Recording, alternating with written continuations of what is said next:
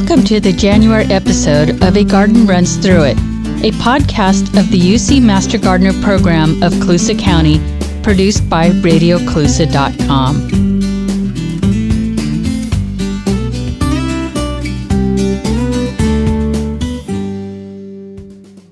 I'm Jerry Hernandez, your host and coordinator of the Colusa County program.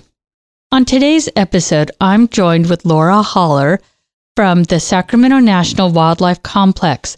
Laura, tell us about yourself. Hi, Jerry. Thanks for having me over today. I am from Willows, and I work at the Sacramento National Wildlife Refuge Complex. I'm the park ranger and visitor services manager there, and milkweed and monarchs is one of my passions. So thank you for having me. How did you get involved with monarchs and milkweed? Because I know you are a bird aficionado. Yes. Well, growing up in Pennsylvania, we would see monarchs in the yard and up in our cabin at Pennsylvania, and just, it always amazed me. So coming out here and being able to see the monarchs in their large numbers up in the trees was just amazing. So as I heard that their numbers were decreasing, I had to do something about it. And of course, I wanted to have milkweed in my yard and out at the refuge to keep track of the monarchs and where the milkweed was growing.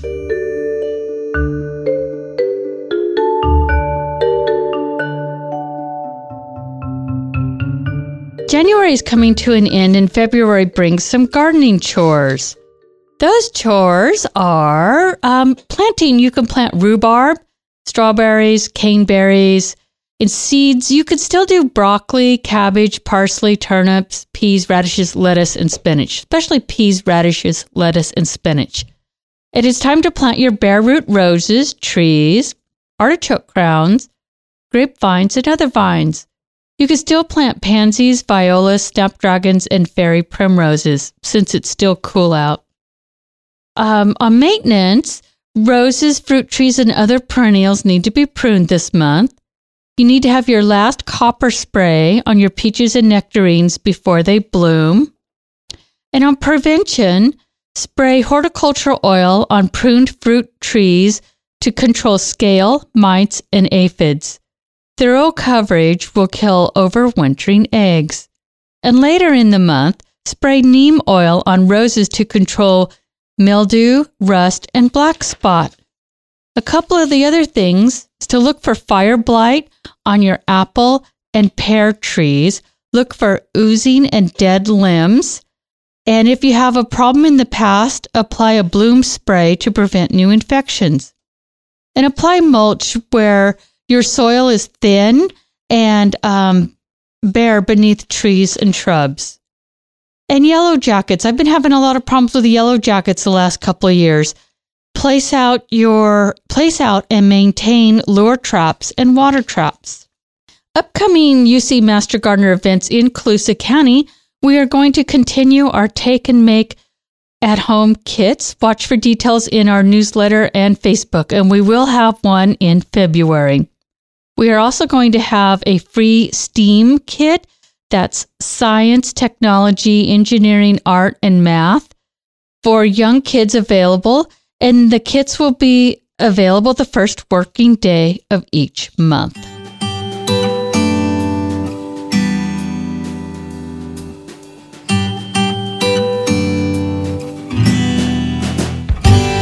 Laura, you're very knowledgeable about monarch butterflies. You've hosted 2 workshops for the Master Gardeners, and hopefully we'll have another one this fall. Tell us about monarch butterflies and the importance of milkweed. Yeah, monarch butterflies, they're a pretty iconic species, being nice orange and black color, and they're one of our largest butterflies that we'll have around here. So a lot of us remember them as kids, seeing them all over the place, and a lot of kids now are missing out in seeing them around. So one of the coolest things about monarchs is the only species they eat, when they're young at least, as the caterpillars, is the milkweed plant. And we only have 2 species of milkweed that live right here around us naturally. And that is the showy milkweed, which gets about 6 feet tall, and the narrow-leafed milkweed, which gets about 3 feet tall. And we have both of those around us right here. So the monarch butterfly, we used to have about 1 million of them out here in California, and they overwinter in about 40 or so areas along the coast. and their numbers have decreased. So having that milkweed out there is really the best thing that we can do here in Colusa and the Sacramento Valley area for the monarch butterflies. So tell us about the overwintering areas for the butterflies. Yeah, so the western monarch butterfly, it goes all the way up into Oregon and throughout California and into Utah and several other states. But in the wintertime, they're going to migrate down to along the coast. So Monterey, Santa Cruz, all along the coast. There's several roost sites along there where the monarchs are going to spend the winter. They find a lot of eucalyptus trees and groves to spend the winter. And right around February or so, they'll kind of wake up from their wintering spots and start to head north and inland again to start the cycle all over. So when I was in college in the 80s in San Luis Obispo, we would go down to Pismo Beach. And these were just some trees right off the road. And if you're not paying attention, you would have no idea because they kind of looked like the trees. Yes. And you would stand there and look at them and go, oh my gosh, the trees are head to toe covered in monarchs. Yes. And then I've also been to Santa Cruz where they actually have a park and a docent and everything. But the place in Pismo Beach were just few trees right off the side of the road. It was very weird. Yeah, I remember the first time I was down there and I was like, where am I supposed to be looking for these butterflies? I don't see anything flying around. And finally someone said, they're right there. And you just look up and they look like dead leaves all clustered together on the branches and on the trees. It was pretty amazing. And then once you figured out what you were looking for, yes, they were all over and just covered the trees. So they also migrate to Mexico. Yes, the eastern ones do. Oh, yeah. Okay. So for monarch butterflies, they're the same species in the east part of the United States and the west, but they're actually just spatially different. They've been separated by pretty much the Rocky Mountains and the Midwest there. And so the western monarch goes to California, and the eastern monarch, all throughout the eastern part of the U.S., they all migrate down to a mountain range in Mexico. And there's one little spot in the U.S., Arizona, where the eastern and the western monarch actually crisscross each other. And we can get some of the eastern that come over from Arizona, and they can get some of our western as well.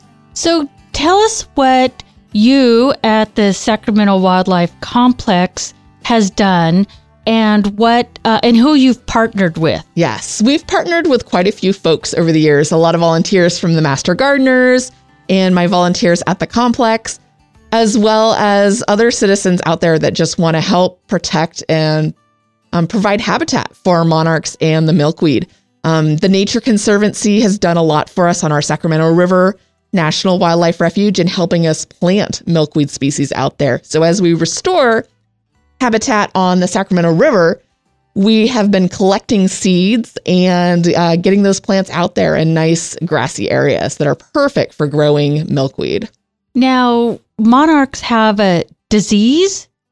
They can. There's a natural disease called OE, and I can't say the word because it's huge. It's probably several centimeters long, this word, but it's a type of parasite that they can get. And so I've been testing the monarchs over the years, and this parasite that lives right alongside the monarch, and it's part of their scales on their abdomen.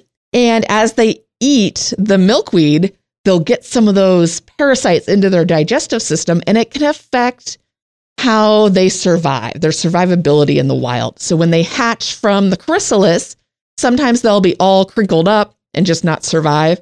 And sometimes they can survive perfectly fine with the OE on them. So we test by placing a sticker on it, putting it on an index card, and I ship it off to the University of Georgia. And there's a grad student there who looks under an electron microscope to see how much OE, the parasite, is there. And lately, in the last couple of years, we've had really low amounts, which is really good. Now, I believe you said at one time we should cut our milkweed back to help with that? Yes. So in the fall, right around November, December, even now, if you have any milkweed standing out there, it's a great time to cut it back. Right now, the stems are going to be pretty much dead. There's nothing growing on it. The plant is all underground in the root system right now. So it's a great time to cut anything that's above the ground, dispose of it, and this way the new milkweed that comes up will not have any OE on it. and not spread it to any new milk monarchs that come through. Okay. Can you describe the metamorphosis of the monarch? Sure. So a monarch's going to come through. She's going to lay her eggs, typically 1 egg per plant. And what she likes to do is she'll come to the milkweed plant, kind of feel it and test it. And we think she's testing to see how toxic the plant is. Toxic for us humans and other animals, but not toxic for the caterpillar itself. She'll lay her egg typically under the leaf of the milkweed and go on to the next plant to lay her next eggs. As that egg hatches in about 3 to 5 days, you have a tiny, tiny little caterpillar. And I'm talking about the size of a dot on the period at the end of a sentence on a computer. And as that caterpillar grows over the next 10 to 14 days or so, it just gets bigger and bigger and bigger. And it's just like the kid's story, the hungry caterpillar just eating and pooping and growing bigger and bigger. Once that caterpillar is big enough, it's going to turn into its chrysalis or its cocoon. And so what it does is it gets really big and it's full and plumpy, and it's going to find a great spot to spend the next cycle of its life. And it'll typically go under a leaf or somewhere safe, turn upside down into kind of a J fashion, attach its rump or tail area, and it turns its body kind of inside out, becoming the chrysalis. And it's kind of a greenish color. And that chrysalis, after about 10 days or so, 10 to 12 to 14 days, depending on the outside temperature, it's going to turn really dark in color. You'll start to see the color of the monarch butterfly and the veins of the butterfly through it. And that butterfly is going to emerge out and it'll plump up its wings. I like to say it's getting the blood throughout the wings at that point. And then it's ready to go within a few hours and fly off. And those adult butterflies are going to live about 30 days. And they're just going to feed on nectar at that point of any flowering plant, and then continue the life cycle. Is there any difference between domestically raised monarchs and wild monarchs? There are, and a lot of organizations encourage to not purchase commercially raised monarchs. It's not a good thing for the population. So enjoy the monarchs, the natural ones that are out in the environment.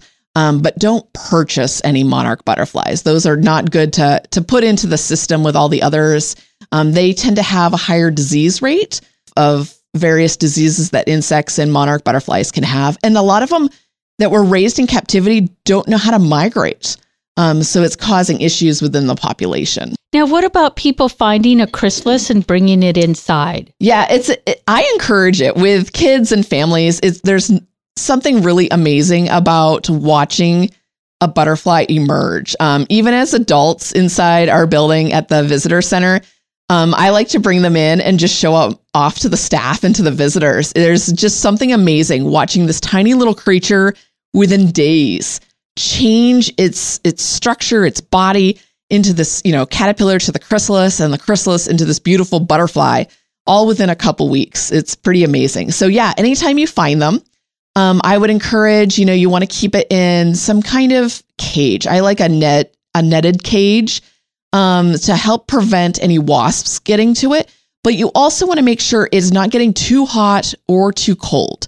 But one thing they have been finding with monarch butterflies is the sun is important for it. So if you're bringing it inside, make sure it's seeing or getting daylight and knowing when it's daylight and nighttime. That's been important for it. But also having the same temperature as outside. So when we get really hot here, just make sure you're not getting it too hot or too cold, depending on your inside and outside temperatures. So depending on where you place it. But I highly encourage people to enjoy that process. So where do you find milkweed or milkweed seeds? So typically I can have some to hand out to folks. And I usually give some and work with the master gardeners to process a lot of these seeds. We collect them in the fall at the refuge, and then we usually sort them out and to have those seeds to give out to the public. And I like to keep our seeds local here in the Sacramento Valley because our seeds and our plants have adapted to our alkaline soils that are here, our clay alkaline soils. So I like to keep it right here. So this year was a little different. I wasn't able to get out there and collect the milkweed like we typically do. But we'll collect those seeds, and they come in these great pods with this threaded fiber that helps carry it off, just like a dandelion seed would. And so we collect those, shake off the seeds from those threads, and then we usually bag them up or put them in little envelopes to hand out to the public so people can plant that in your yard. And I usually just tell folks they can start them in a little starter seed pot in your house until those plants get tall enough, and then you can stick them outside and anywhere part of your garden. But you just have to remember that milkweed kind of is a weed in terms of it grows and spreads all over the place. Yeah, I believe it doesn't need a lot of water. No, it does not. I've tried putting them in pots and keeping them that way, and it didn't work.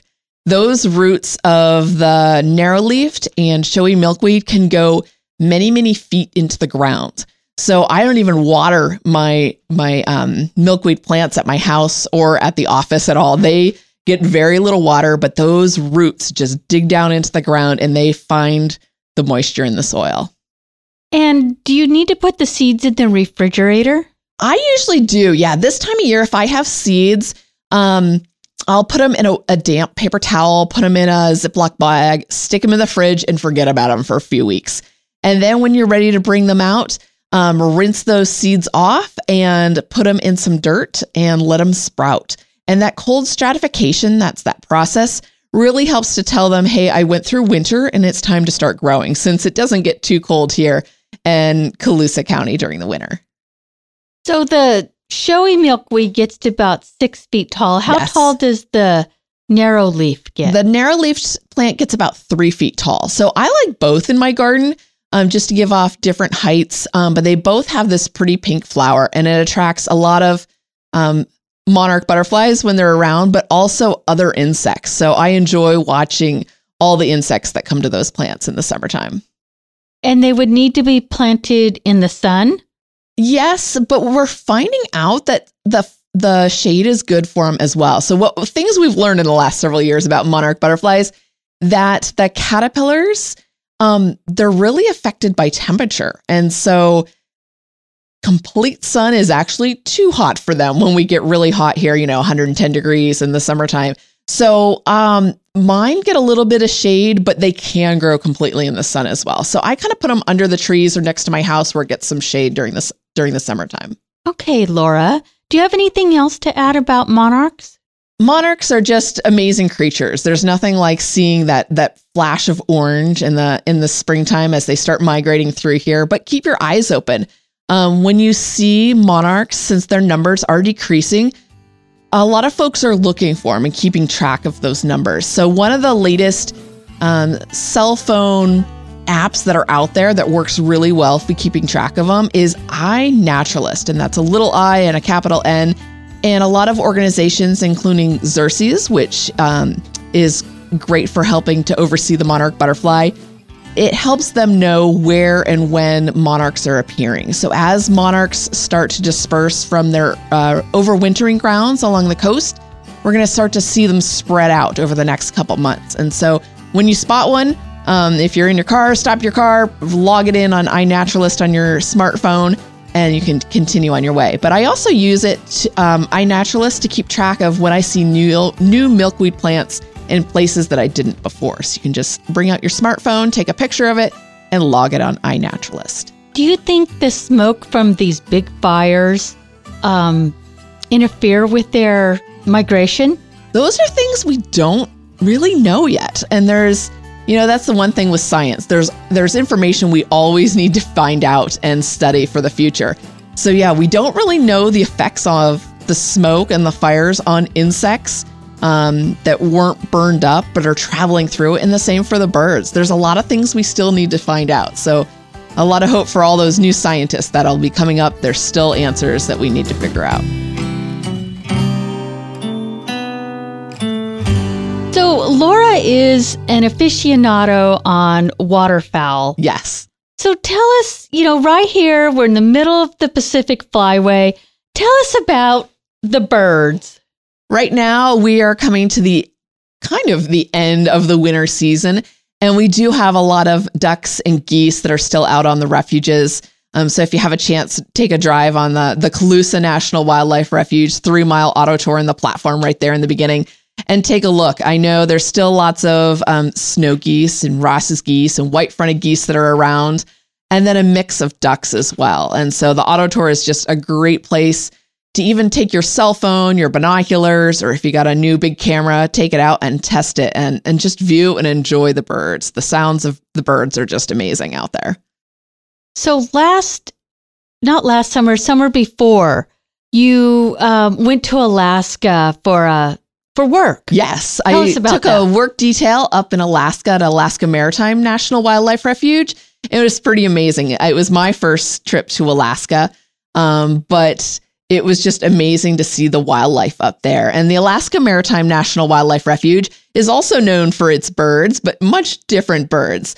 The Alaska Maritime National Wildlife Refuge consists of a bunch of islands off the coast of Alaska where pelagic or ocean-loving birds are spending their summers and nesting on those very, very remote islands. So the U.S. Fish and Wildlife Service is pretty amazing. All these wild places that it protects and oversees as part of the National Wildlife Refuge System. Well, thank you, Laura, for your insights about monarchs and birds here in our area, waterfowl, actually. Yes. So I know I've only seen pictures of your garden. So what's growing in your garden right now? Yeah, my front yard several years ago when I moved into this house in Willows, I decided I do not want grass. There's nothing I hate worse than mowing the grass. And so what I did is we dug it all out and I put in native plants. And I've been amazed with the pandemic and working at home mostly this summer. The number of butterflies and other insects in my front yard is just a whole world of insects that have been traveling through my yard. And I'm the only front yard in my neighborhood, at least, that doesn't have lawn. So it's been pretty exciting as I was home to just photograph and see all those cool insects. And I was logging all the different butterflies I was getting in my front yard. So I had quite a diversity. Yeah, I have a little patch of lawn still in my front yard. Mm-hmm. And I didn't plant natives, but they're all water-wise. Yes. And it is amazing the things that go on. Yes. So right now I'm pruning my roses. Yeah. I'm pruning back the perennials.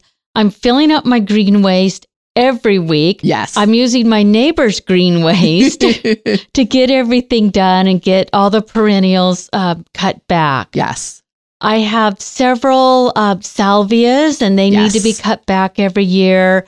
I have a butterfly bush that I have let overgrow, and so it needs to get cut back. But the main thing, I have 18 roses. I now have 6 already pruned. So this weekend, I will continue to prune roses. Yes, I always have to weed and clean out last year's leftover plants. Yeah. So that's what everybody should be doing, working in their garden. So it's a lot of fun. It has keeps me outside and keeps me strong. Yeah. It's amazing how strong I get from using those pruning shears. Yes. And getting down on the ground and getting back up and getting out there and working. So I'll work for a while, rest for a little bit, work for a little while longer, and do that throughout the day. Thank you, Laura. No problem. What plants do you have in your garden? One of my favorite plants, which is going to start blooming soon, is a dark star ceanothus. That's one of my favorites. And one of my plants that I have, I killed it already with too much water. It doesn't need water at all, but the amount of bees and butterflies that come to that, and it blooms really early. That's one of my favorites. But right now, my lantana is still blooming from last summer. I cut back some of it, but I didn't cut all of it because my hummingbirds are still enjoying the plant. So I kind of let it go for the winter. And then my California poppies, I had a huge crop of them last year in my front yard and gave out the seeds to anyone that came by. They're just starting to pop up. They're probably an inch tall now. And so I'm getting ready for those beautiful orange flowers. Yeah, I have a ceanothus also. Mm-hmm. And when we had that 200% of rain a few years ago, it almost died. Yeah. It does not like water. No. I have I don't have poppies. That's something I haven't gotten into yet, but I have snow crocuses that are starting to come up. Yeah. Originally had planted them in the lawn, and so now it's bare ground, but I've seen them come up, and I just get so tickled seeing the snow crocuses come up. Well, thank you, Laura. No problem. For more information or insightful tips and gardening hints, visit the Master Gardeners of Colusa County on Facebook or visit our website, cecolusa.ucanr.edu. Remember to sign up for our monthly gardening newsletter. A link will be in the notes for the show. Do you have a gardening question? Send an email to glhernandez@ucanr.edu.